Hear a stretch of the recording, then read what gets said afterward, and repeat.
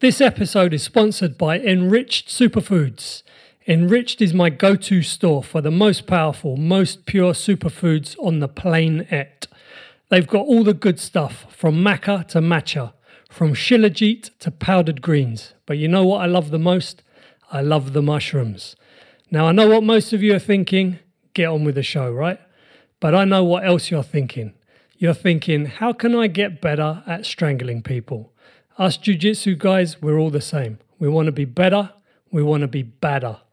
Well, being better requires two things: learning more stuff and being able to execute more stuff. And Enriched has got you covered with what I'm calling the White Basement Jiu-Jitsu Super Stack. First is lion's mane mushroom to supercharge memory, focus and clarity, and even better, give a neurotrophic boost, literally helping you grow new jiu-jitsu brain cells. Now, a jiu-jitsu super brain is all well and good, but if you can't execute on the mat, then it don't mean jack.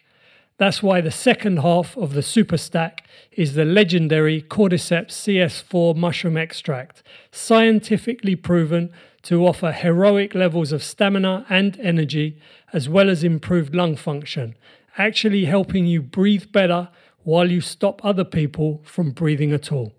Go to enriched.co, that's enrichd.co, and use the promo code WhiteBasementPod for a 10% discount across the whole site. Want to get more taps in more rounds and more respect from more people? Then get super stacked. Go to enriched.co and use the promo code WhiteBasementPod. Nick was going to give me my third degree the day Nick went to hospital. You know, unfortunately, Nick couldn't give me my third degree. So I wanted to be presented with it. I mean, Nick had done the certificate and it was all there for me. I could have just put the thing on myself and it would have been fine. But I wanted to have someone who meant a lot to me to be able to present to me with the third degree. Now, João is a third degree himself. Robin takes a very long time giving his belts out, and João is a third degree himself. So I approached João and I said, do you mind if I come to Portugal and you can present me with my third degree, because it would mean a lot to me to come from my first instructor. And he said, you know, I'm not sure if I can, but I will talk to Harbin and I'll find out. He spoke to Harbin and Harbin said, I know Nick. He knew Nick, and he's like, I don't, you know, he doesn't know me personally, but he knows that if he was in my position, he would want the same thing. So he said, you absolutely can do that. So I went over there, and it was a lovely moment where we spoke about Nick, and we had a nice chat, and we spoke, and we had a meal and stuff, and during one of the classes presented with my third degree, and that meant a lot to me to do things that way.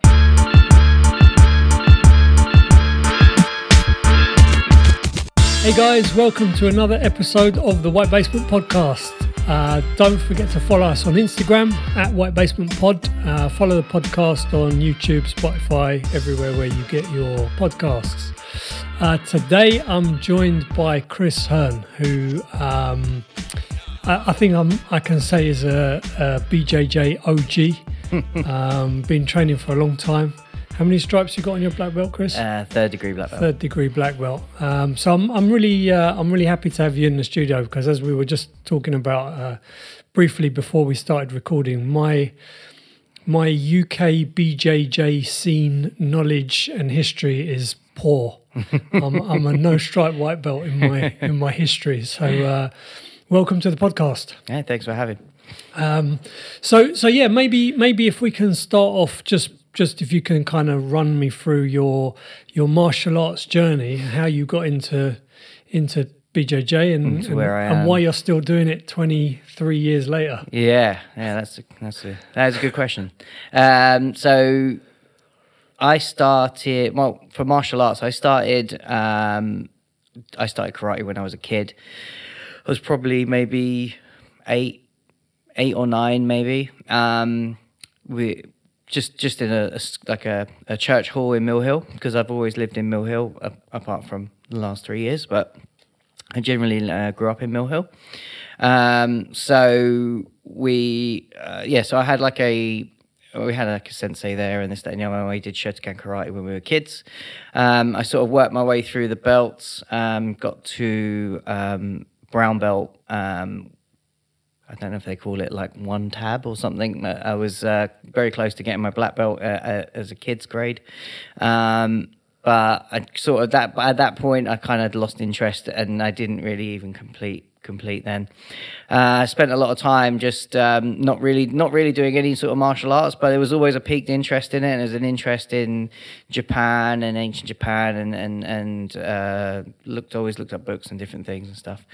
When I was in high school, just after GCSEs in sixth form, we had to go and do a work experience placement as part of our course. And I think I was doing business admin because that's what they tell you to do at school. They don't tell you go be an apprentice. Well, at least in those days, they don't say go and be an apprentice. If you were an apprentice, you're a failure, which is ridiculous because now I look at apprentices and go, my God, you're doing the right thing. Definitely. So I went to do a work experience placement at a office which was underneath. It was actually in a place called Dawes Lane in Mill Hill, which is it's right at the end of Mill Hill Broadway, which is underneath a Sea Cadet Hall. So I went there, and there was a letter come through for a jiu-jitsu academy, and I sort of knew jiu-jitsu because I read about it, but I didn't know about Brazilian jiu-jitsu or anything like that. I just knew about Japanese jiu-jitsu. Anyway, I saw this and I was like, oh, wicked, I didn't know about this place. I want to give it a go. So you try and find out, but in those days, it wasn't like you can go on Google and search a jiu-jitsu club and it'll come up, oh, right, cool, yeah, it's just there. So you had to do a little bit, I don't know how we found the number, but we found the number, called them up, and they said, yeah, come down. So it was Barry and Nick were teaching there. At the time, it was a Japanese jiu-jitsu club. And so I walked in the door. And see, I was saying this with Dan when I was speaking to Dan about all my early memories of Nick, and I was convinced I was 15 when I walked in there. I may have just been just about to turn 16, but I worked it out, and I was like, the maths doesn't work out, so I don't know. But I went in there. I remember them saying oh, you're a little bit young for the class, but don't worry. We've seen how you are and your attitude.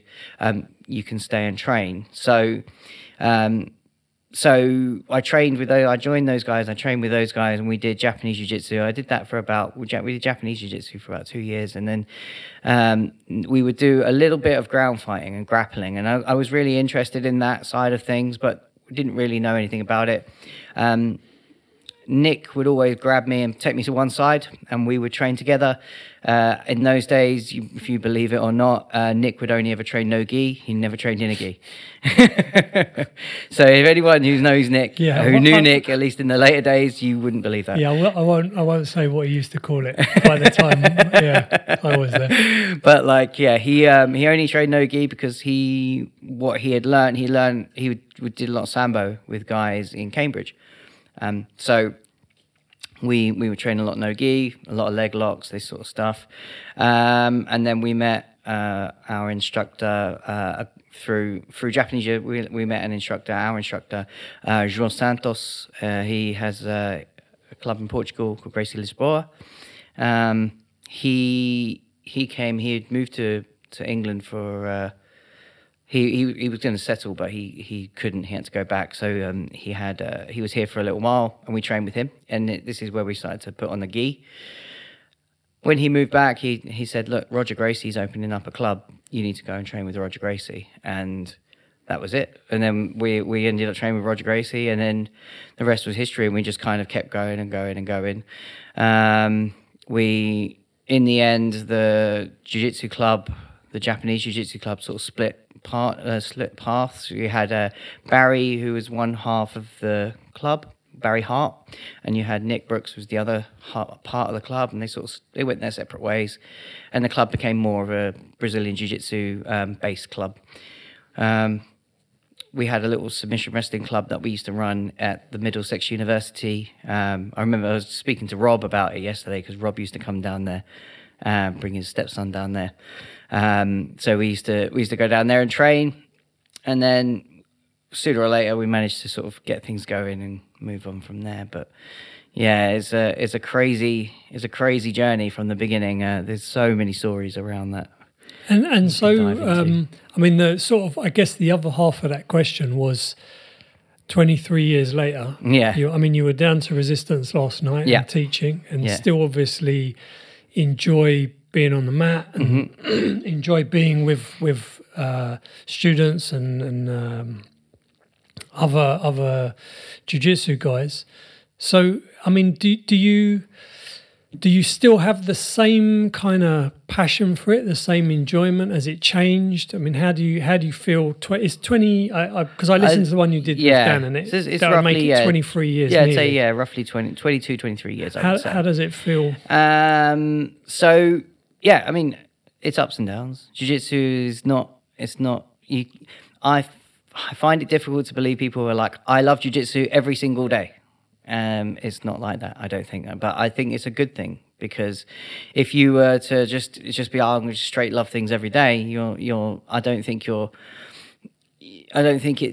anything's like that way. I think it has to have a balance. So it's hard. Jiu-jitsu is hard, but it's okay to have days where you're like, I just cannot stand jiu-jitsu. And then you have days where you really love jiu-jitsu, and that can go from days, that can go for weeks, that can go for months. But the consistency is the main thing. What you end up doing is, even if you really hate jiu-jitsu, at that point, you still train. You still turn up at the club. Because I think it goes beyond just being at the club doing jiu-jitsu. It's being around like-minded people, being around friends that you've made over the years. I mean, I came down to Resistance yesterday, and I was at IOG on Tuesday, and it's more, yes, training is a big part of it. I enjoy training, I enjoy rolling, and my reinvigoration of jiu-jitsu recently is more going into a coaching aspect of things. I'm really enjoying exploring different coaching ideas, but that just takes a different side of jiu-jitsu that I'm going. But a lot of it is just to be able to go and see friends, old faces, and be around people that, we can just shoot shit and do that. But yeah, it's all good. And so do you have any particular moments that stand out where you hated jiu-jitsu? Because the way you said it, I kind of thought I saw a flicker of, there was that time, there was this thing. Is there anything that stands out, or not really? I mean, I don't think it's like, I think it's the same with everything. If you do something for long enough, you have moments where you're just like, oh, this is really hard, and it's hard to motivate. You can build. I mean, I suffer from OCD, so I will constantly make up narratives in my head, and you can think up all these scenarios like why I don't want to go training, or this, that, and the other. But you end up going. Your body just kind of goes into autopilot. You pick your bag up and you go to the gym, and everything's fine. There's hard times. I mean, to pinpoint any one thing wouldn't be easy, but in the beginning, especially when I was a white belt, training with Nick, it took me 2 years before I could submit anybody. So that's 2 years of turning up and being squashed, and still turning up the next day and going home going, okay, this sucks. I'm gonna do something else. So and it was the next week. Okay, I had to come back, go again. The next day, come back, go again. And remember, at that point, I was weighing maybe 60 kilos, and the guys that we had training with us were, say, 80, 90 kilos, really strong guys. And everyone's still very, not very technical, so it was hard. And so those days where you have to drag yourself up off the mat, and you're aching, you go home and you're like, why am I doing this? And then the next day you get up, you go again. Then one day, 2 years later, you might catch someone, you go, that was good. Okay, and then we go again. And then it just kind of keeps going and going.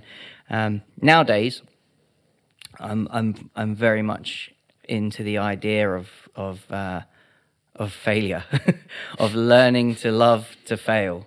I think failure is a very important thing now, and I think it's a very powerful thing. I think that if you can learn to change your perception of what failure is, you can use that in a very, very powerful way.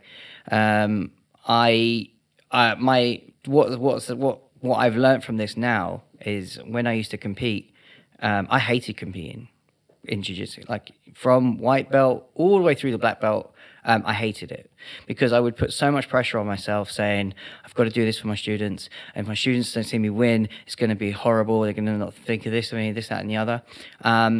And I used to put so much pressure on myself, and I couldn't eat. I couldn't sleep very well. I would always only have like 4 hours sleep before I would compete.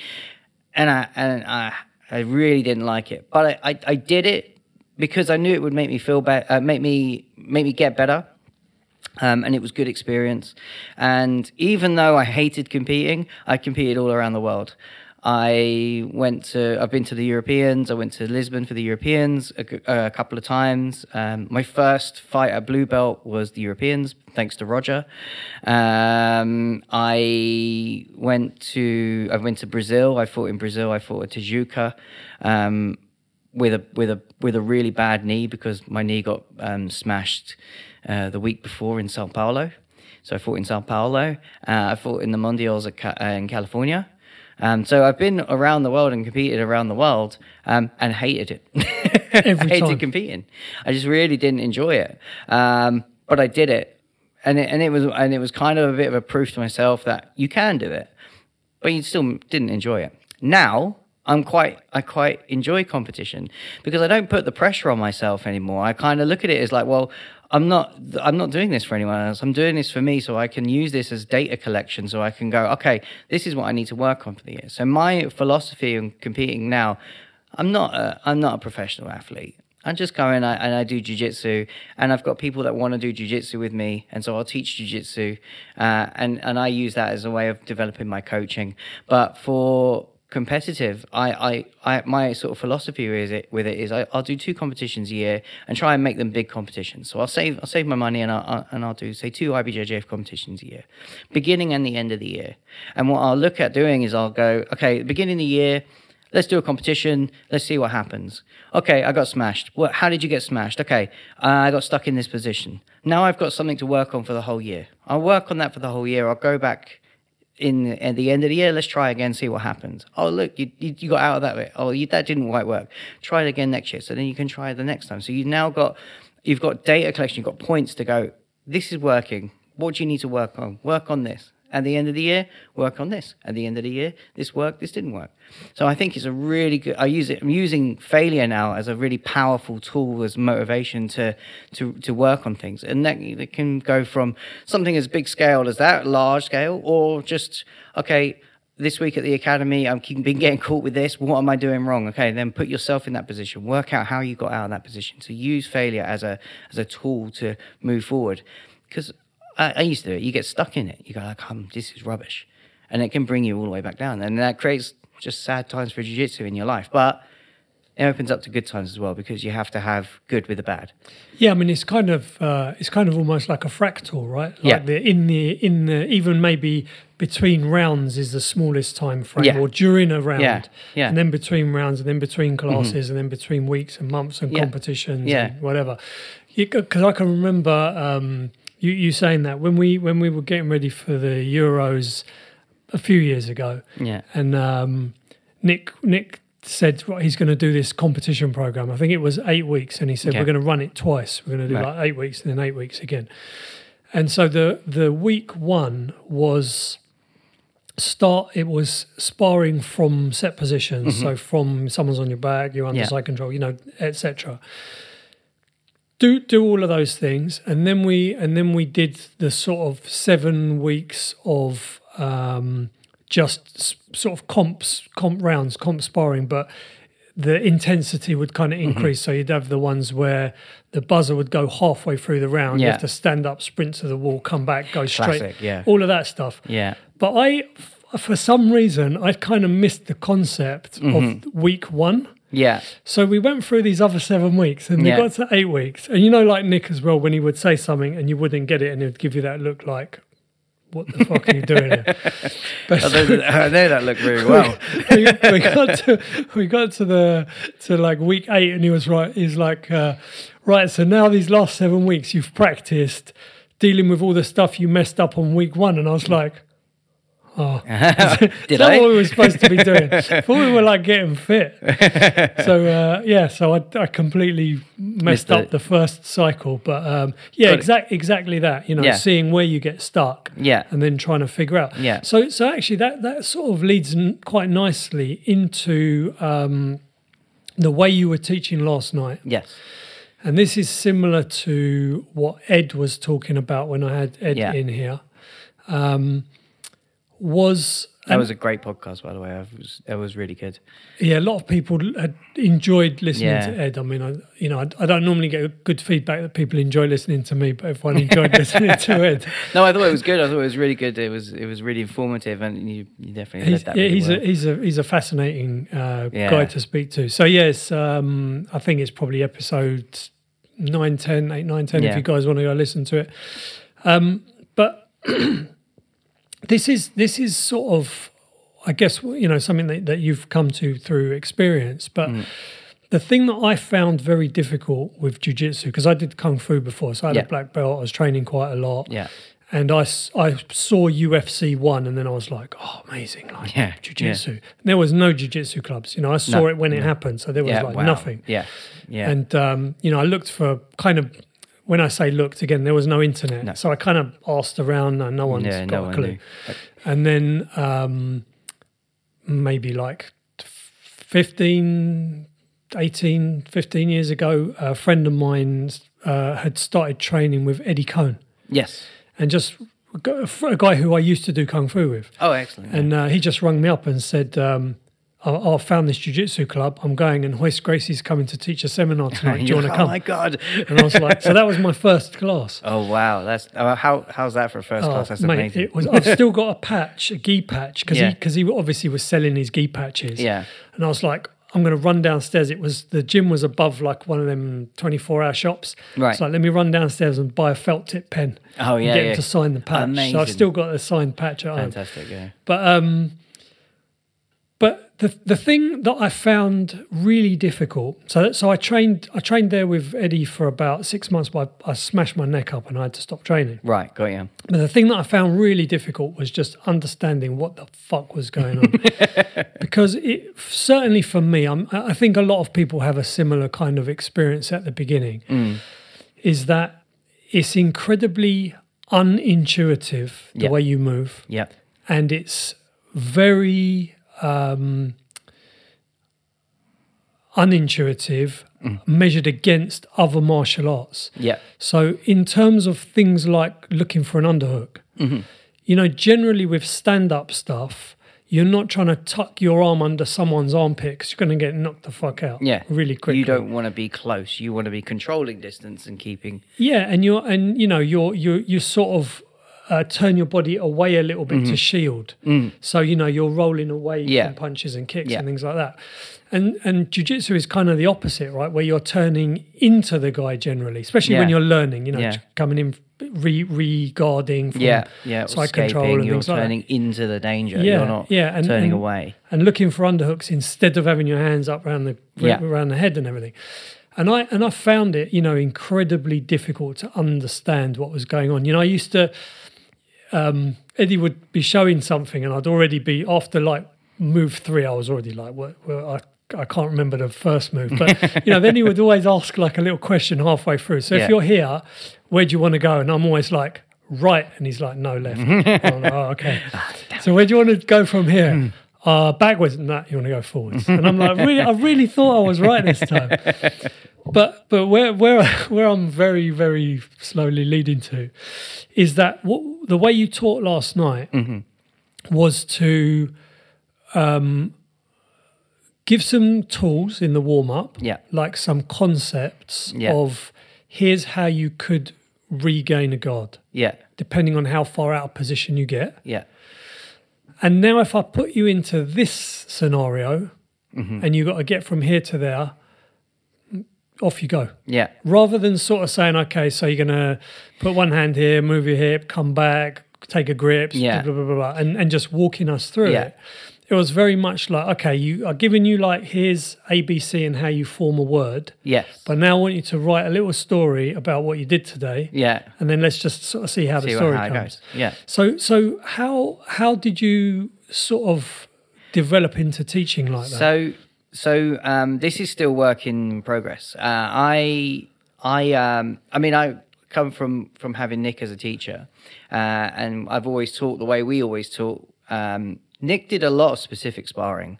In every class, we would do specific sparring, but we would always have. He would teach how he was taught, which is the same as how everyone else has been taught, and that's, you start the class, have a little warm up, you do some techniques. And then what Nick would do was specific sparring, and then at the end, everyone has fun, do some sparring. Okay, so that was kind of like the structure. We used to do an hour and a half class, so I'd sort of when I was teaching in the early days, because I was teaching classes since I was a blue belt, because in those days, purple belts were unicorns, brown belts were myths, and black belts didn't exist. But I was teaching since I was a blue belt, so I would always kind of structure out, okay, so we've got 15 minutes to do this, we do half an hour, we do this for half an hour, and we do this for half an hour. Like, I'll structure it out that sort of way. It's only really recently, so from having a lot of conversations with Ed, and I know Ed's background with his neuroscience and stuff that he's studied in time, and I've had spend hours on the phone to the guy just to try and like pick his brain and go, okay, how does this work? What would you do with this? And how would this work? And there's a couple of other things I followed online. I think, is it Standard Jiu-Jitsu as a guy who does a similar sort of thing.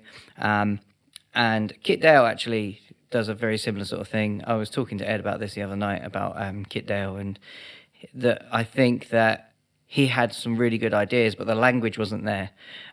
He kind of was like, when he came out with this sort of idea of kind of setting scenarios and letting the person try and figure out, it was kind of like, well, why are you drilling? Just spar. And it was kind of like, well, no, that's not what we're doing. There's more to it. So what I do now, so the way I sort of structure my class now is, we do a slight warm-up, but the warm-up is more of a movement-based thing. I don't like the idea of doing a half an hour warm-up, running around, loads of burpees, because I just feel that people come to learn jiu-jitsu, and if they want to get fit, they'll go to the gym. So, like, we people pay their money monthly to learn jiu-jitsu. So I will do a very movement-based type thing. So like we did yesterday, we did foot around one theme, which was guard recovery. So stepping on the hips, inverting, trying to see where it goes. It's all around the same sort of theme of creating frames, and then I will sort of try and encourage that at the end. Sort of when we're sort of in between things, I'll talk about framing, and I'll talk about where your hips are, and just breaking things down into more of a structural thing, rather than going, okay, you're going to lift your hips up and put your hips back here. It's more, well, you're using your hips as a frame to bring your leg back round, to bring your hips back in close, or you're using your leg as a frame. You can't reach with this leg, so you have to use the far leg, and this sort of stuff. So it's all based around a similar sort of thing. So that's what I sort of use as a warm up now. And then we go into what I kind of call it. I don't really call it anything, but it's kind of constricted sparring, restricted sparring. So the way I'll do it is I'll sit at home and I'll sit and list out a class, and I'll say, right, this is what I want to work on, and I'll work out how I'm going to do this restricted sparring. And then I'll go to class and none of it works. But this goes back to this idea of failure, of like, okay, why didn't it work? Okay, let's look at this. Let's try this, and then go and change it. Okay, we'll change this. Cool, excellent. Let's do it again. And so I will create scenarios where I'm trying to lead the person into what I want them to do. Because how was it? I was listening to Kit Dale the other day. He was talking about how the 10,000 hours drill sort of stuff. It takes 10,000 hours to learn a thing, and he was saying that if you took that with everything in jiu-jitsu, you'll be 150 years old before you're even good at knowing everything. Okay, or knowing at least a basic enough amount of stuff. Okay, but there was a scientist or a lady who studied this sort of thing, and she said that you can do something 12 times in play, and you'll be able to pick things up quicker. Because that's how we learn. When we were kids, we learned from playing. We didn't learn by picking up a cup 1,000 times. We learned by picking it up and dropping it on the floor and realizing that I need to hold my hand here. I kind of equate. It's a bit weird maybe, but I kind of equate the belt system to almost like a life cycle. So as a white belt, you're in your adolescence. You're a baby. You're brand new. You're still putting synapses in your head. You're still trying to create synapses. You're still trying to understand movement. You're trying to understand why a grip here, but you're not strong enough to get a proper grip. You're making mistakes all the time. This is as a white belt. You get to a blue belt. You're a teenager. You think you know everything, right? You're a blue belt. You're a teenager. You think you know everything. You've got more confidence because you've got these little synapses. You think you're good. You're great. But then certain things don't work and certain things do work. You have to kind of get through a maturity to when you're sort of 20 or 30 years old and you're a purple belt. And you're starting to understand the ideas of like what you've learned as an adolescent, what you've learned as a teenager. But you've gone through that sort of time as sort of a 20, 30-year-old where you're kind of like you're developing on the stuff that you know. By the time you sort of developed everything, you get to a brown belt where you're just middle-aged. You're kind of broken. I know that feeling. Yeah, that's it. You're kind of broken. You're still kind of putting things together. You're learning to try and communicate this idea. I often equate brown belt to being a teaching belt, trying to communicate these ideas to the younger generation. You're a middle-aged guy, in life, especially nowadays, you're people are having kids older. So as you're older and you're going towards more of a middle age, you're trying to teach your kids. So you're trying to teach the white belts to help and move those on. And by the time you get to a black belt, you've kind of worked through everything. You're kind of an older gentleman, and you've got that wisdom, you've got that idea, but you're still developing. 60, 70 years old, you're still learning. You don't know everything. So I think I equate it to that sort of idea. But yeah, it's allowing someone to play and move with restriction to try and get them to do what they want to do, and then by what you want them to do. And I think as a coach, you can, rather than spoon feeding, you'll just facilitate them funnel them into what you want them to do. And it's really difficult. It's really difficult. You have to have students that sort of will understand what you're going to do, and will sort of buy into the idea of this is what we're going to do, and we're not going to learn everything straight away. We're not going to learn all these techniques. We're just going to be trying to do stuff. I will give an idea like I did yesterday. So we will do some restricted sparring, and I will give an idea. Look, he needs this. He needs his legs we were doing butterfly guard. He needs his legs to be able to move and turn. So if I can take away his legs somehow, how am I going to do that? Okay, let's do a drill again. Think about trying to take away his legs, the use of his legs. So now you've got that idea in your head. How can I take away the use of legs? Well, I could go really close and try and stop them from being able to extend their legs out. Or I could create distance so I can stop them from being able to be able to use their hook effectively. They're too overreaching on their legs, so there's no power, so you can move them around. So I've just taken ideas from speaking to Ed and kind of just muddled my own sort of ideas and things that I've taken from other people and kind of mushed them. But like I say, it's still a work in progress. I think that's okay because we're not all. You're not born as a great instructor. You just kind of learn and you go along. But I'm having a lot of success with it. I'm seeing a lot of good development with it. And I do think it's a nice way of moving forward rather than being just stuck in the same rigid way. This is how you teach jiu-jitsu. Yeah, I mean, martial arts in that sense, they are, traditional martial arts are quite ancient. Yeah. And they do get, I think, very bogged down and kind of fossilized in this is the way we do things. Absolutely. Like one of the things that I liked so much with jiu-jitsu was that they got music on. Yeah. I'm like, they play music when they're training, like, when I used to roll be in in Metallica's in the background. and in my kung fu club, it was very sort of strict, and you can't turn up late, and when you do turn up, you got to wait at the door till the instructor acknowledges you, bow, go in, and bow to all the black belts. That's exactly how it was in the Japanese jiu-jitsu days, when you would have to bow when you walked in. Yeah, you bow before you get on the mat. You bow when you want to go to the toilet. You ask your instructor to go to the toilet. You go, I'm going to go to the toilet. Okay, no problems. You bow when you go off the mat. You go to the toilet. You come back. You wait until the instructor allows you to come back on the mat. Yeah. And if any of that if you miss any of that, you're punished. Yeah, you're doing press ups or getting hit with a stick. Yeah. Depends whose class you're at. Yeah, that's it.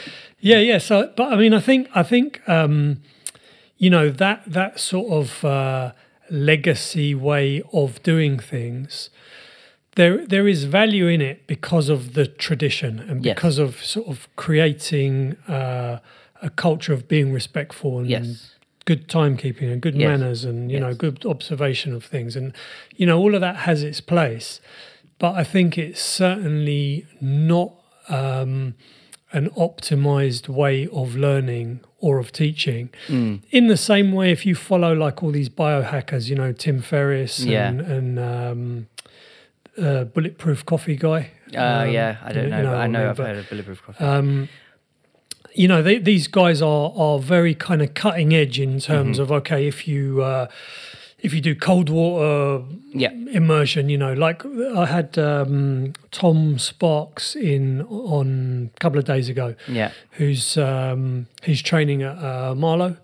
With Callum. RGA Marlow. But he was at, is it Rogue before they split off and became Militia with Dom?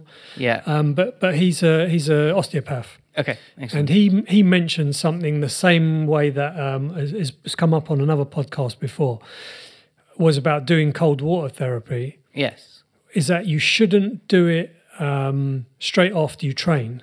Right. Because when you so after you work out, you produce localized inflammation. Okay. The muscles are inflamed. Makes sense. And that you're breaking the muscles. Yes, exactly. So there's inflammatory markers and whatever. Yeah. And that's what stimulates the muscle growth, because it says to the body, hey, there's a problem here, go and repair it. Yeah. If you do the cold water straight away, it kills the inflammation. Okay. So you're kind of killing your training effect. Makes sense.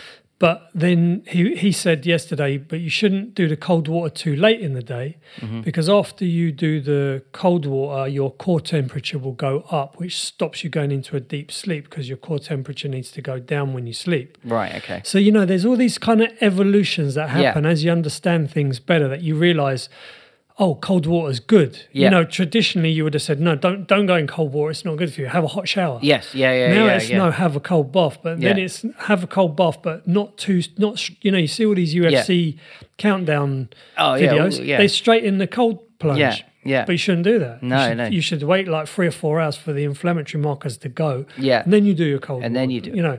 So I think it's sort of it makes sense to try to apply newer ways of thinking and newer ways of doing things to the teaching of jiu-jitsu, because Brazilian jiu-jitsu, really as a martial art, as a sport, whatever you want to call it, it is in its infancy. It's a really young thing, because it didn't really exist before UFC.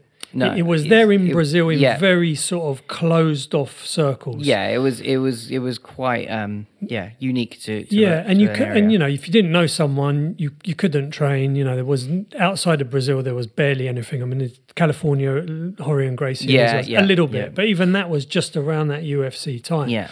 So actually, it's sort of 23 years old. Yeah. Pretty much. Well, I wouldn't say that. I mean, but yeah, it was. I mean, it was. Like I said, when I started, there was no British-born black belts. It was the only black belts that I knew at the time. There's probably around 5 or 6 in the country, all Brazilian guys, and they were around, but again, you didn't have any way of finding them. They weren't on the Yellow Pages, and people listen to this, a younger generation probably won't even know what the Yellow Pages is. I say this to my kids, to the kids in my kids' class, and they have no clue what the Yellow Pages is. They were hard to find, and it was only through doing Japanese jiu-jitsu that we found João.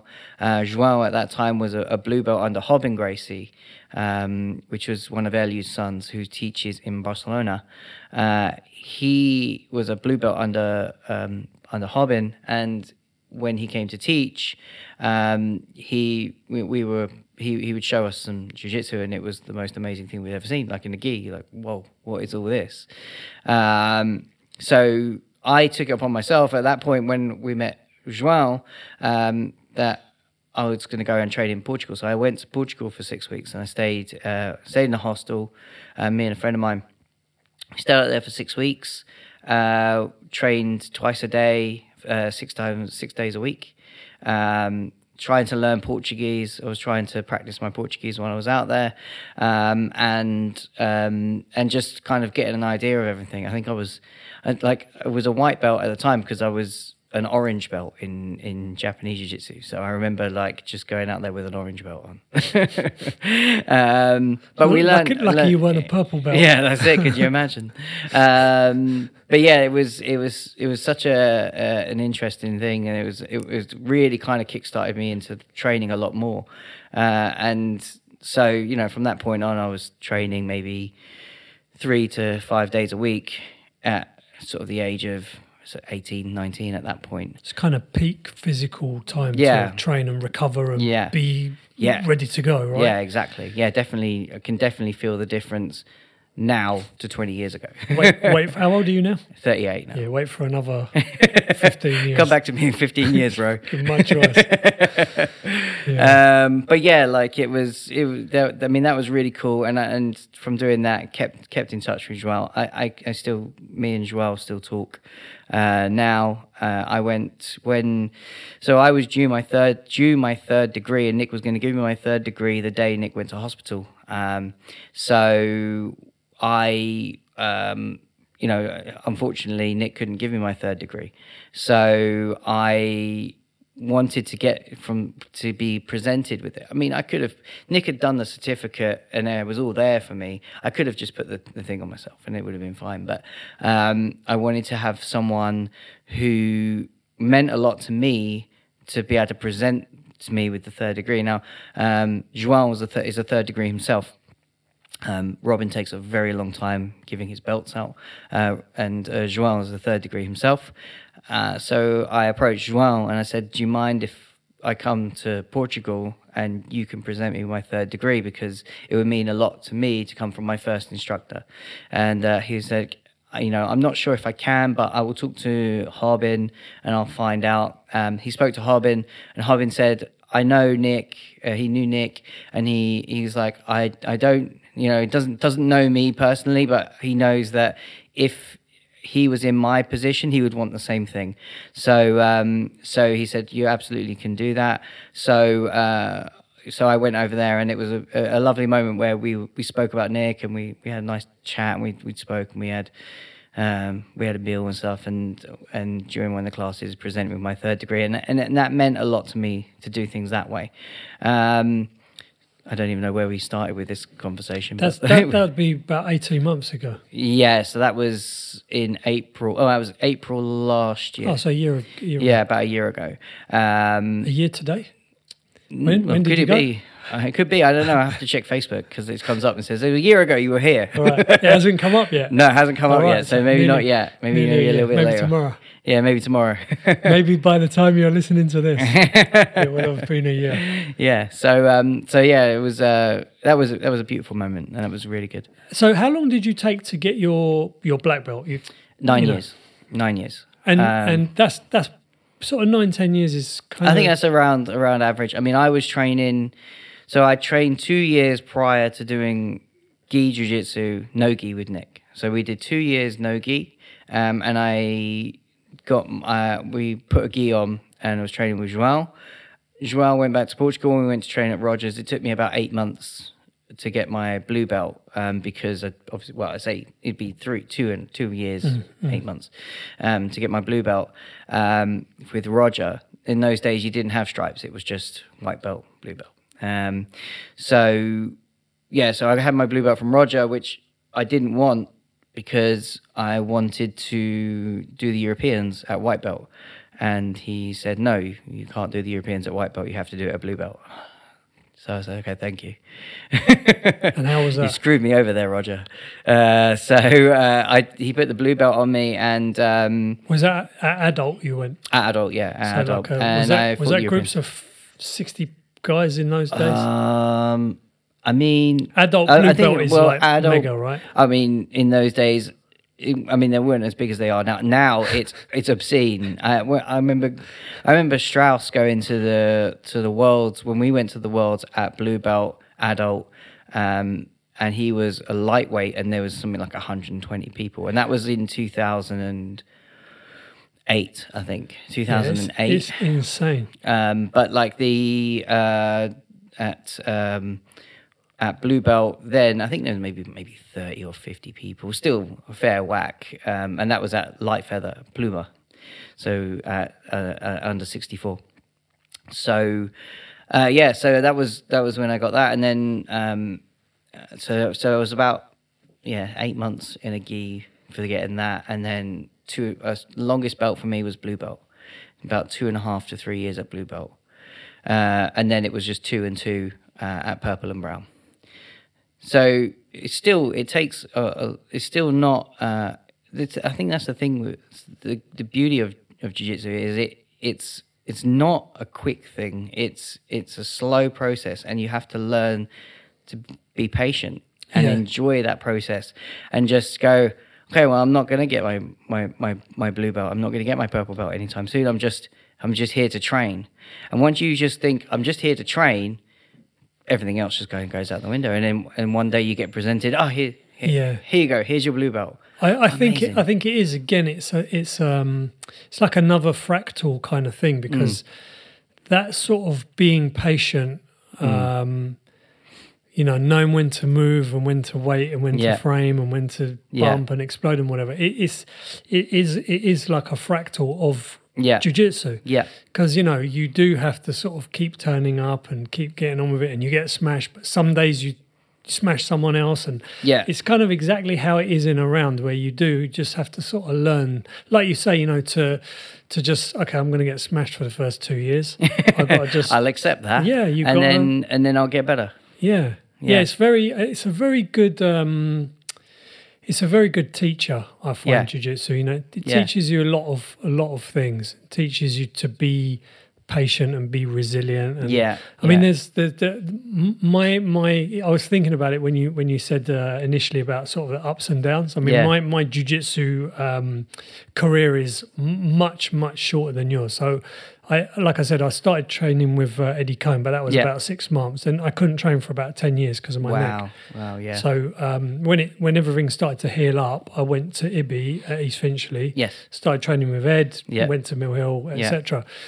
But I think within probably like 3-4 months of restarting again, I herniated my disc. Wow. And it was, when I say it was fucked, like for probably 6 months, I couldn't sleep, I couldn't sit down, I couldn't walk, God. Like I couldn't do anything. I just would have to do something, and then after 5 minutes, like move a bit. Yeah, have to move and just to readjust. But I was like, I'm not stopping training. Yeah. I'm just going to, because if I stop now, I mean, I was then 44. I was like, if I stop now and wait 5 years for my back to get better, I'm going to be 50. I'm never going to train. Yeah. And I desperately had wanted to do it all the way from seeing UFC. Yeah. So I was like, fuck it, I'm just going to train. Yeah. So I was going regularly to Mill Hill. Yeah. And I used to do Monday both classes, Wednesday both classes, and then Friday night sparring. Yeah, perfect. And the sparring, because I had really bad shoulders as well. Yeah. So I couldn't really play on top because of my shoulders. Yeah. So I'd sort of try to pull guard but not get crushed because of my back, and just sort of hang out. And I can remember, like, I used to go always to the Friday night sparring class. Yeah. And it was always like kind of Were they the techno nights? Yeah. Yeah. But like kind of 6 o'clock, 7 o'clock, I'd start getting like that little bit nervous because you didn't know who was going to turn up. No. And Nick was just going to say, right, you free. And it's like, fuck. Like one night I got put with this guy who was a doorman.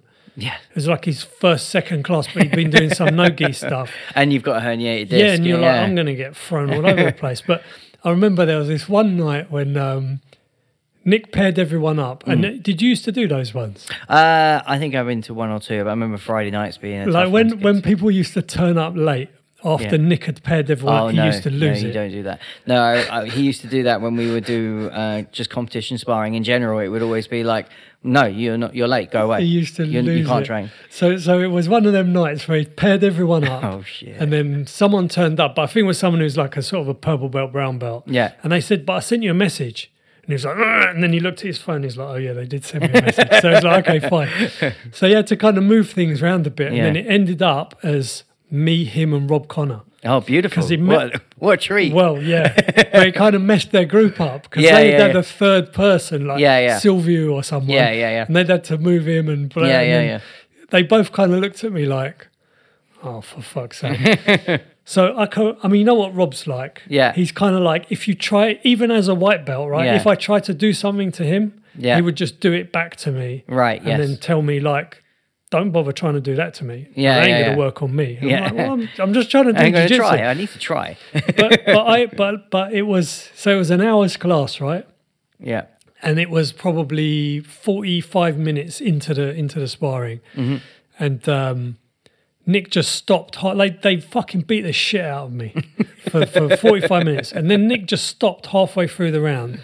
And he looked at me and he said, if you're not even going to try, don't fucking bother coming. And he just got up and walked off, went to sit by the computer.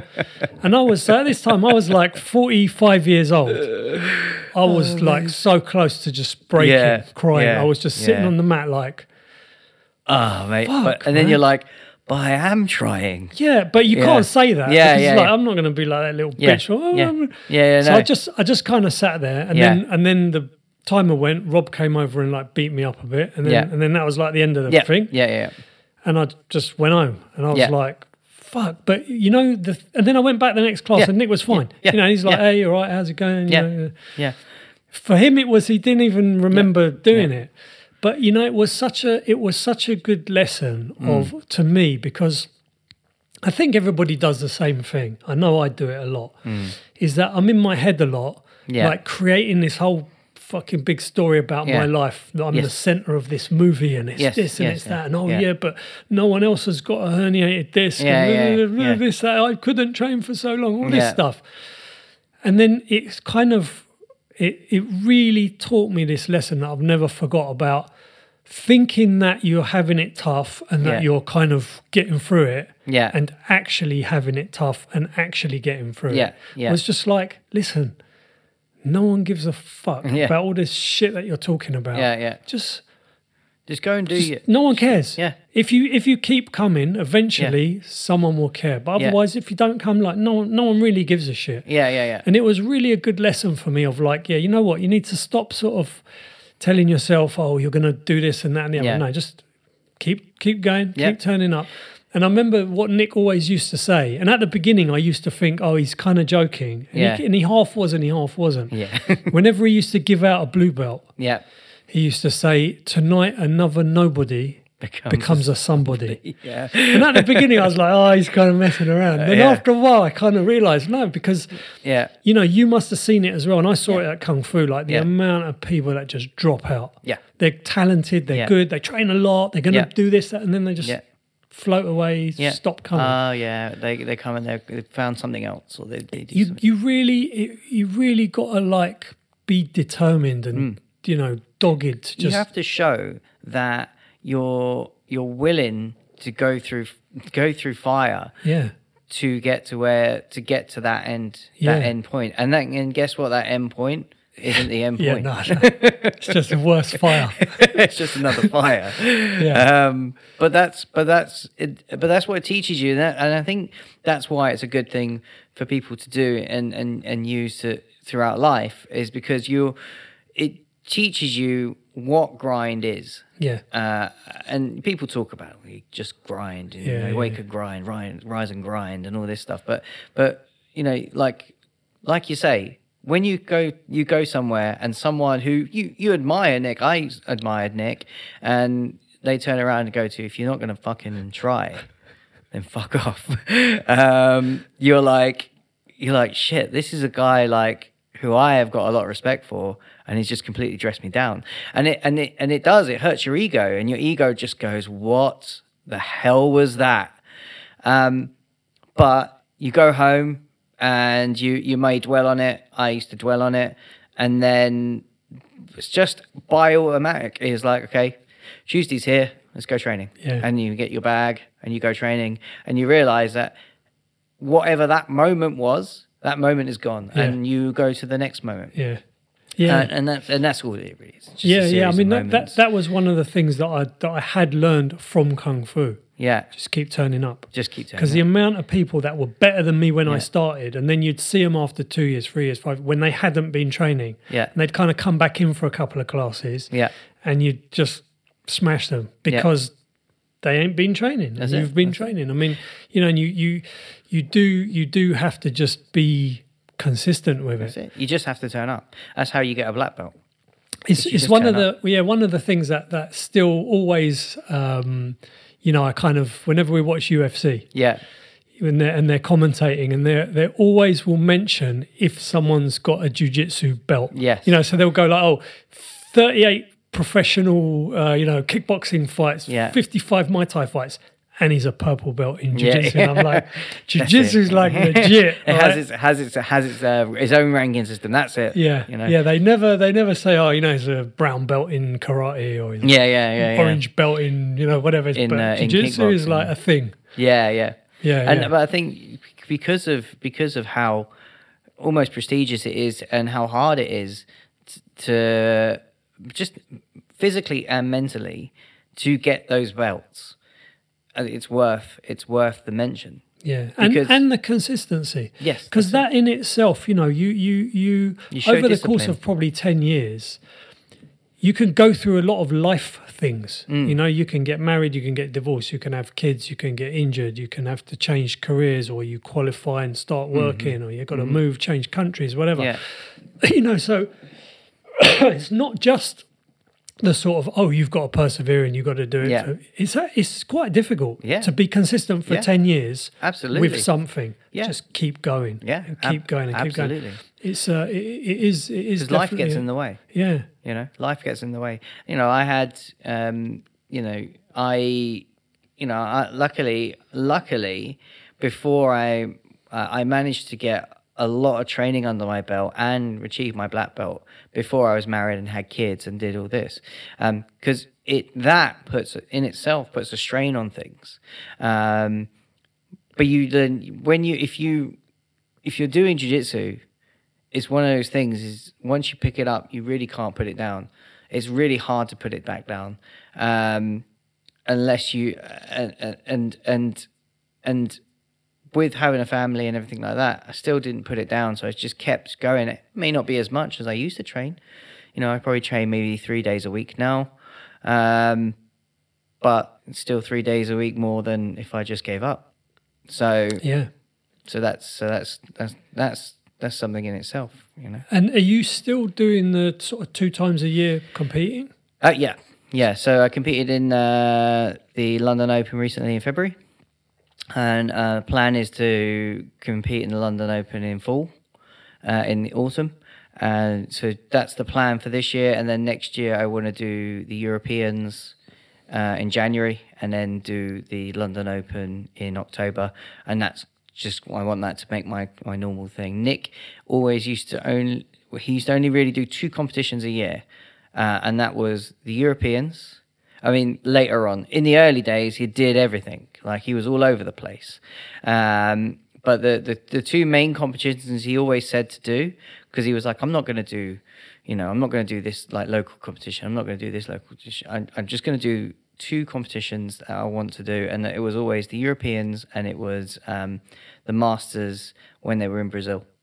So it was the Masters and Seniors International World Championships in Brazil, the Copa do Mundo in Sao Paulo, and just because he was out there at the same time. And they used to have massive medals. That was the other thing. He's like, I'm going to go, I want to win a medal at the Copa do Mundo because the medals are like this. Flavor Flav. And they're huge medals. So he was like, I've got to have one of them. And the Europeans. So that was his sort of 3 kind of competitions that he would do in a year.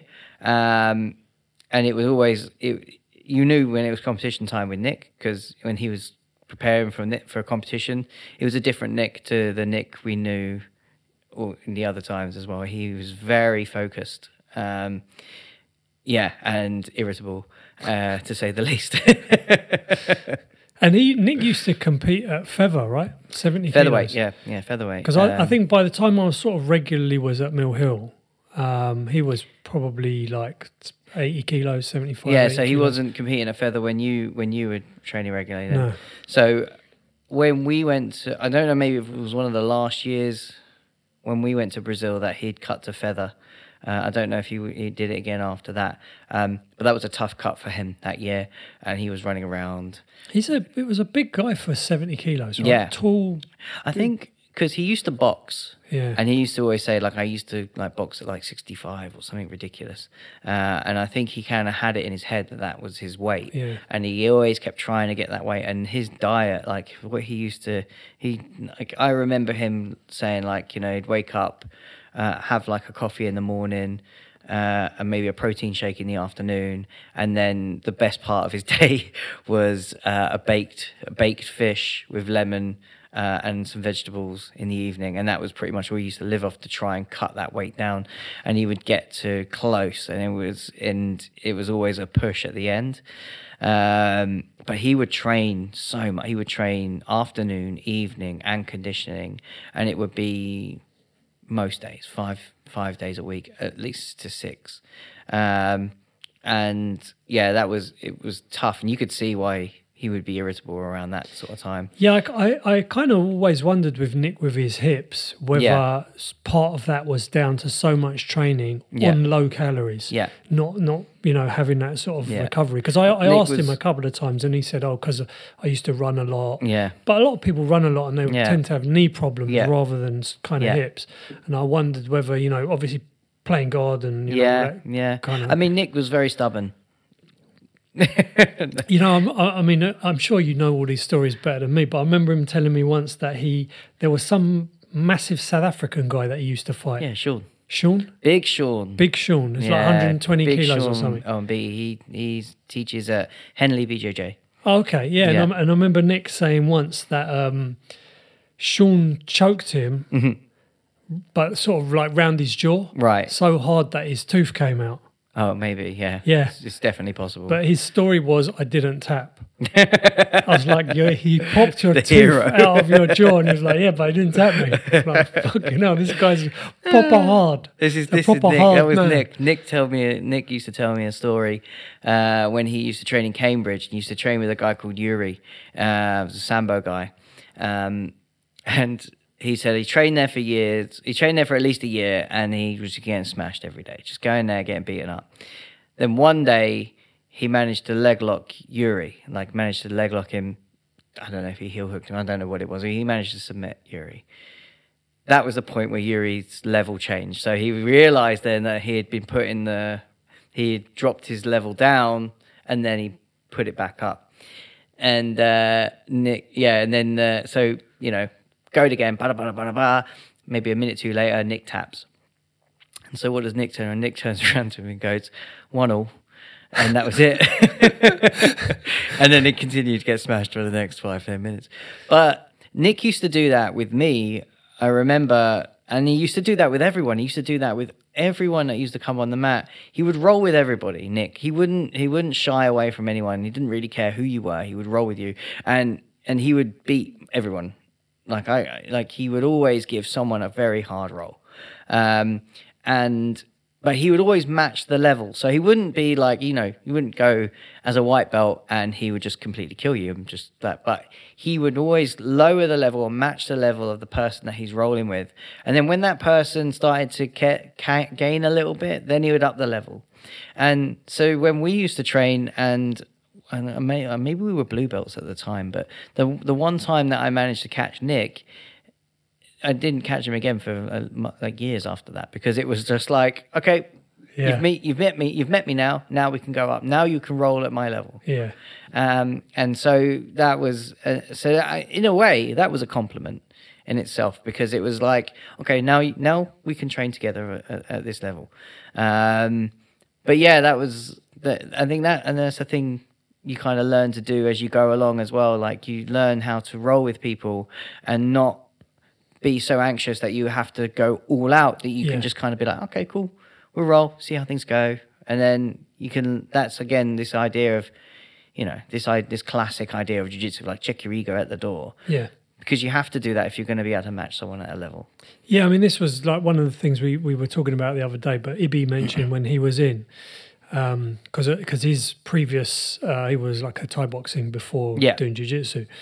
And he was saying that the striking arts are very selfish. They're just about you. So someone's holding pads for you and you're hitting them. They don't really get anything out of it. Yeah. Your sweat all over them and a bad elbow, whatever. Whereas jiu-jitsu and grappling in that sense is a very sort of generous art. Like, I have to give myself be present and committed and there and try to match someone's level and whatever, as much as I can. I mean, I do this idea of feedback. Like we were saying yesterday when we were training, we'll do something and then I'll say, okay, everyone talk amongst yourselves for 2 minutes. Now, when you go to class, this was weird to me. Yeah. So I use this when I teach. Feedback is very important. It's very important in everything we do to be able to go, yes, this worked, or you did this thing. How did you do that? Or you did this thing and my legs felt loose. Do that again. Maybe that didn't work, or maybe this wasn't right. But having feedback is what helps you develop, and you get that by being able to communicate in this way. And it's a similar sort of thing of being able to match levels and do it and sort of checking your ego as well. So I joke this is my favorite part, because you go, okay, everyone talk amongst yourselves, and you can just sit there. But it's good, because then what happens is also another thing that it does is it encourages people who wouldn't normally train together. Will train together, and then they will talk to each other, and you will get new bonds and new things. And then also, I mean, you'll notice this yourself. How many times have you been to a class when the instructor sits down and they go, okay, has anyone got any questions? And it's silent. No one says anything. If you encourage people to give feedback and understand how you're giving feedback, when you sit down, you go, okay, has anyone got any questions or any comments or any ideas? Someone will say something and they go, yeah, I found this. Okay, that's really interesting. Look at this, and this. And then that can spur someone on to say something else. And you'll have a bit more than sitting there going, okay, everyone good? Cool, everyone back against the wall, let's spar. So it's a really good thing in that sense. And that comes down from the similar thing of being able to lower a level and being able to match a level and just being able to go, okay, cool. Let's look at this. And so in terms of, would you say that you have started to conceptualize like an optimum way of learning jiu-jitsu? Because one thing that it's always been in the back of my mind, kind of chewing it over, like, is there a way to get better, faster, to be more efficient in your learning? So in terms of like how many times a week, what sort of sessions would be those ones? Would there be just pure sparring ones? Would there be other stuff? Should people go home after the class and write themselves some notes? I mean, personally, I don't think I've conceptualized anything. I think that there's many people, smarter people that have done that before, and I'm just kind of plagiarizing it.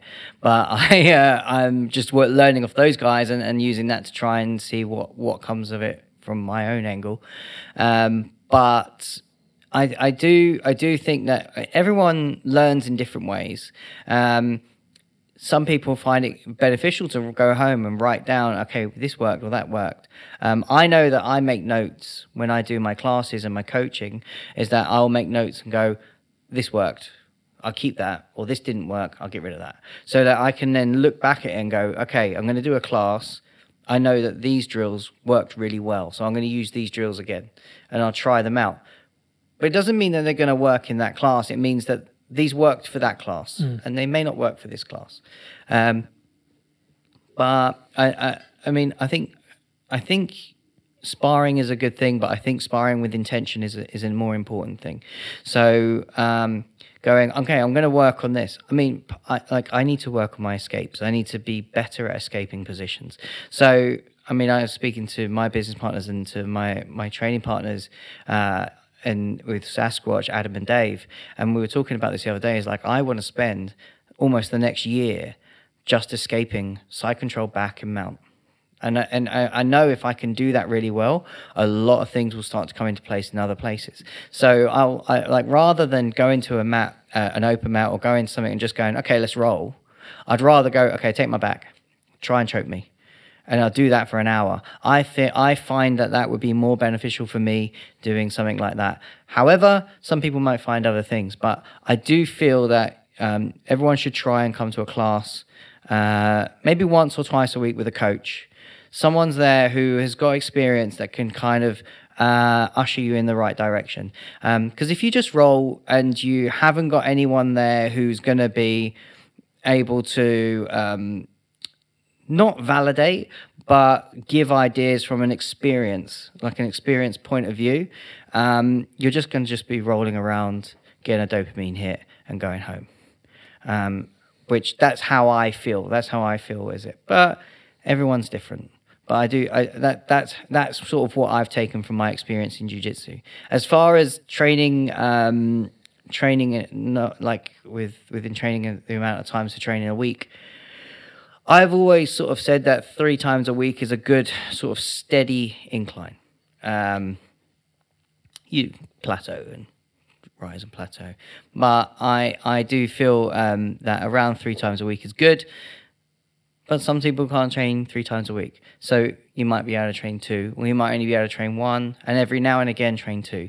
But it's always how can you use that session to the best of the opportunity that you have to train to develop.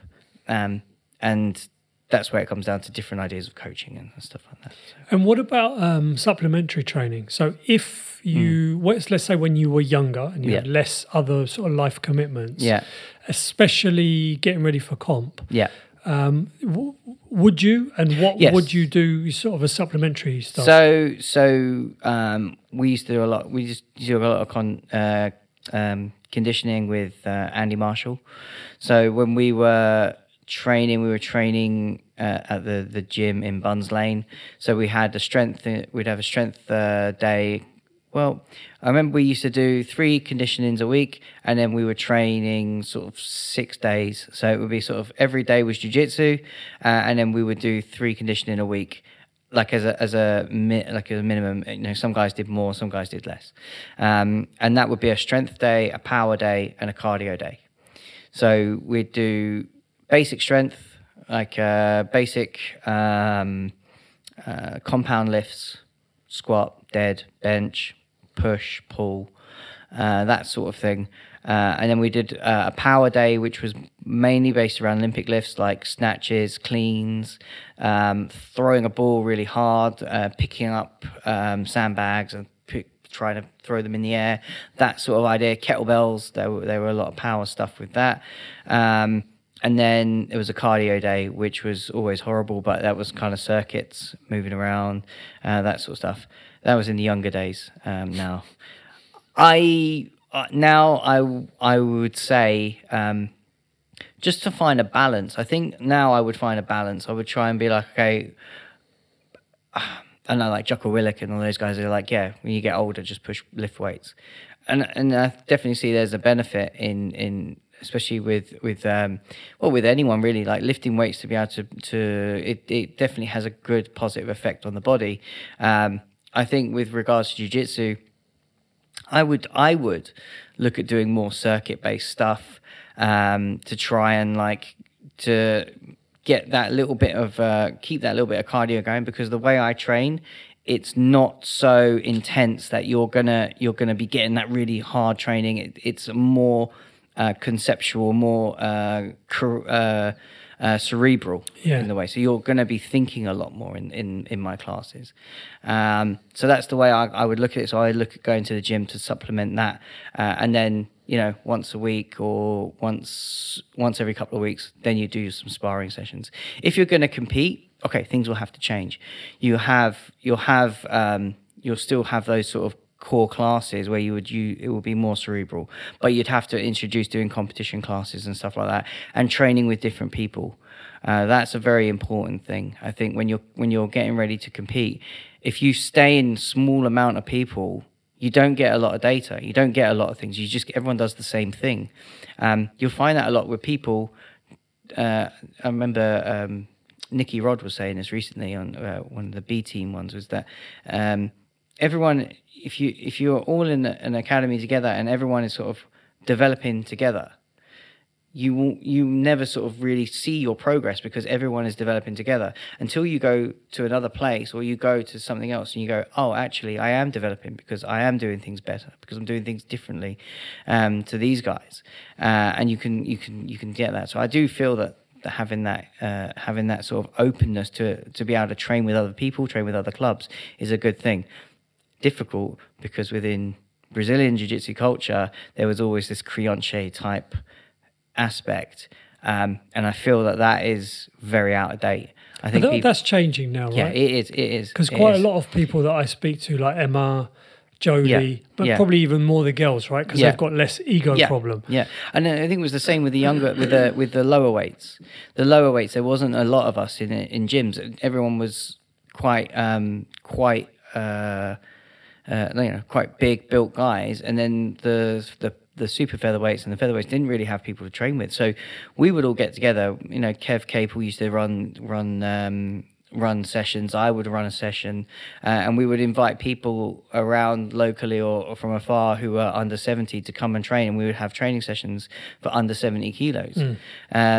That's where, one of the guys who teaches at my gym, Mark Stevenson, is a guy I used to compete against when I was a purple belt, randomly ended up in the same town as me. And so now we train together, but he used to train at these sessions that we used to do under 70 kilos. But it was good. It was good training. It was great to be able to train with people your own sort of ilk. Whereas, if you just stay in your small little bubble, you don't really test yourself. You don't really see where you are. So I think it's a good thing in that sense. Yeah, I've been talking to Ibby a little bit about initially, because they don't do anything on a Friday, right? About trying to set up an over 40s. Oh, on a good Friday idea! night. Amazing, yeah. Because again, it's kind of like it's okay if you're 25 or whatever, saying, look, I'll just roll a bit slower. Yeah. But it's kind of like when you get a bit older, you'll realise, it's like saying, oh, you're going to have a women's only class. Well, I'm going to turn up and I'll just roll a bit lighter. Well, it's not a women's only class then, is it? I mean, then it's a mixed class. Yeah. But yeah, I know what you mean. It's nice to sort of have people where you can really test out. Yeah. Like, am I where I think I am? Yeah. Have I learned something? How's my conditioning? Just open it up to everyone as well. That's the thing. Yeah. Anyone can come. I think it's a really important thing that people, some places, they miss that now. They just see it as still very insular, where we're like you say, it's still a young sport. We need to be open to be able to allow other people to train. So the last thing that I wanted to move on to was just you're down in Weymouth now. Yes, as my friend Milton calls it, Waybeefer. And you've got a club down there, which, as you were saying last night, you've moved around a couple of places. Yeah. So what does that look like at the moment? So we're fairly small club. So what happened was I moved to Weymouth 2.5 years ago. I moved there with no intention of running a club. No intention. I just wanted to train, and I knew I was moving to the South Coast, and I knew that Adam and Dave had a gym in Verwood near Bournemouth, because they were affiliated club to Mill Hill. So when I moved down there, I was like, right, that's my club. That's who I'm going to train with, and that's that. How far away is that from you? It's about an hour. So it's a fair old journey. in the, there was a point where it was like it's so difficult to get to, because especially if you're going in the evening, you're spending an hour to get there, you're training for say an hour or so, and then you're spending an hour back, so you're spending more time traveling than you are training. So it would always come down to almost like once a week if you could, and then you almost wanted to do other things in that time. Anyway, Adam and Dave knew had some friends who offered us a room. They were like, we're going to set an academy up in Portland. I was like, okay, all right. Well, I was kind of like, thinking, oh, well, yeah, we could do this, that, and the other. But I was always going to train there. It's my team. They're my friends. I'm always going to train there, and inevitably that would lean. I'm going to be ending up teaching there, because if you're, a at that time second degree black belt, as a black belt in town, of course I'm gonna end up teaching there. You're not. It's standard. So we ended up opening up the club there. And it done really well. It was received really well by a lot of people. We had quite quick growth early on. It was going really well. Unfortunately, we lost the place. The landlord had upped the rent too much, so we couldn't afford to stay there. We ended up moving on. So a couple of the guys found a new place. They put a lot of time and effort, which is very appreciative of these guys putting in a lot of time and effort to actually create this whole new gym where we train now.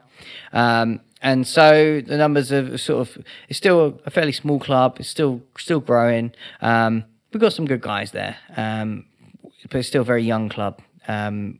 But it's excellent. It's good times to come and train. We welcome anyone. Anyone's very welcome to come and train with us. We have people that visit Weymouth that come and train with us whenever they come down and visit. So yeah, it's just a nice, friendly atmosphere. When are your classes? So we have classes 4 days a week, 5 days a week classes, and then 2 open mats a week. So I'll teach 2 days, and then we'll have 2 other black belts that teach the other 2 days. Is this evenings normally? Evenings mainly, mainly because we all work in the day. Yeah. So it's mainly evenings, and then we have our sister clubs, which with us, if you join our team, you can also train at our other clubs. So we have another club. We have an affiliated club in Bridport, which is about half an hour one way, and we also have Verwood, which is our sort of main hub, which is sort of about an hour away towards Bournemouth. That's Sasquatch. Yeah, right? Sasquatch Studios. So those guys have been around for a long time in Dorset. So they've got a good group of people with a great depth of knowledge and experience. So it's a really good place to go and train if you get the chance to pop down and see everyone. So that's kind of what we're at. And is there a website for your club? We're still under construction, but it's JurassicBJJ.com or SasquatchStudios.com, which is our main site. And you're Rubber Bandido. Yeah, so we've got Jurassic BJJ at Jurassic BJJ on Instagram, underscore BJJ, or Bandido BJJ, which is me. Bandido BJJ. Where does that name come from? The Rubber Bandito? Do you really want to know the truth? Yeah. It's just, it was just two words that sounded really good we put together. It was, we were sitting all in the circle giving each other nicknames, and my nickname was the Rubber Bandito, and we thought it would be really funny because you're not very flexible. So, it was from non-flexibility. Non-flexibility. We thought, that's be really funny. The Rubber Bandito. Yeah, you're not even that flexible. Oh, because the story I heard last night was that you got your name because you were really flexible. No, I'm not that flexible. I was more flexible in my older days, but no, not really. Okay. But yeah, it was a bit of an anticlimax of a story. I should make something up. Yeah. But so I'll put links for the club and the Insta in the show notes. So anyone who's down on the south coast, come and see us. Who wants to go and train with a 3rd degree OG, legit, unflexible old man. Yeah, that's it. Yeah, come down and see. Pick my brain. Go along. Come see us all. Is there anything else that I should have asked you that I didn't ask you? I can't think. We didn't really touch on the UK history, but hey ho, another time maybe. Yeah, another time we'll do a follow up. Yeah, definitely. Maybe we'll get another historical figure. Yeah, hey, let's have 2 of us here, and we can do something. I've spoken briefly to Adam and Dave about coming up. Obviously, they're miles away, so I sort of said, look, if ever you're up this way. Do you know what? At some point, maybe we'll be up here for a comp or something. We can all pop in and do one together. Yeah, that'd be great. That will be very interesting. Yeah, because I always see their anyone who knows Adam Keeley. Yeah, that would be a very good from podcast. From his Instagram pictures, and it always looks, whenever I see their stuff or they're at a comp or whatever, it always looks like a frat house. Yeah, like a proper old school. You never know what's going to go in. Something crazy. You don't really know. You don't really know what's coming. Anything could come out around the corner when Adam's around, so it'll be good. It'll be good. Yeah, all right. So we'll the things to talk to Adam about, apart from jiu-jitsu, obviously very, very knowledgeable in jiu-jitsu, but just anything geeky, you're in for a good time. Yeah, definitely. All right. So I'll reach out to them again and I'll see if I can. We'll work something out. I'll try and get them up here and we'll try and do something all together. Yeah, awesome. I mean, maybe they can come and do something at Resistance. Can do like a mini seminar, you guys together. Yeah, definitely. Yeah, that'd be amazing. Excellent. Brilliant. Thank you so much for coming in, Chris. Also, really good fun to talk to you. Yeah, great stuff. I appreciate your time and appreciate all you guys listening. I know your time also is precious, so if you've managed to we're 83 minutes. If you've managed to stay with us for 83 minutes, then I thank you. And I hope you enjoyed it. If you did enjoy it, go back and check out some of the other episodes. As we mentioned, I got Ed Ingemels was on. Emma Persy was on just recently. Jolie Boyle's coming in soon to talk about training and DJing and whatever. And check out the Joe Hickey one, my Shaolin guy. That's a cool martial arts episode as well. So yeah, thanks for listening. Follow us on Instagram at White Basement Pod, and we'll catch you next time. Rap, yeah. Rap is such a competitive sport, and my glass is still on. It's the incredible dark. They wanna try me like the federal court, but I'm unashamed of the gospel I never retort. That statement, other rappers are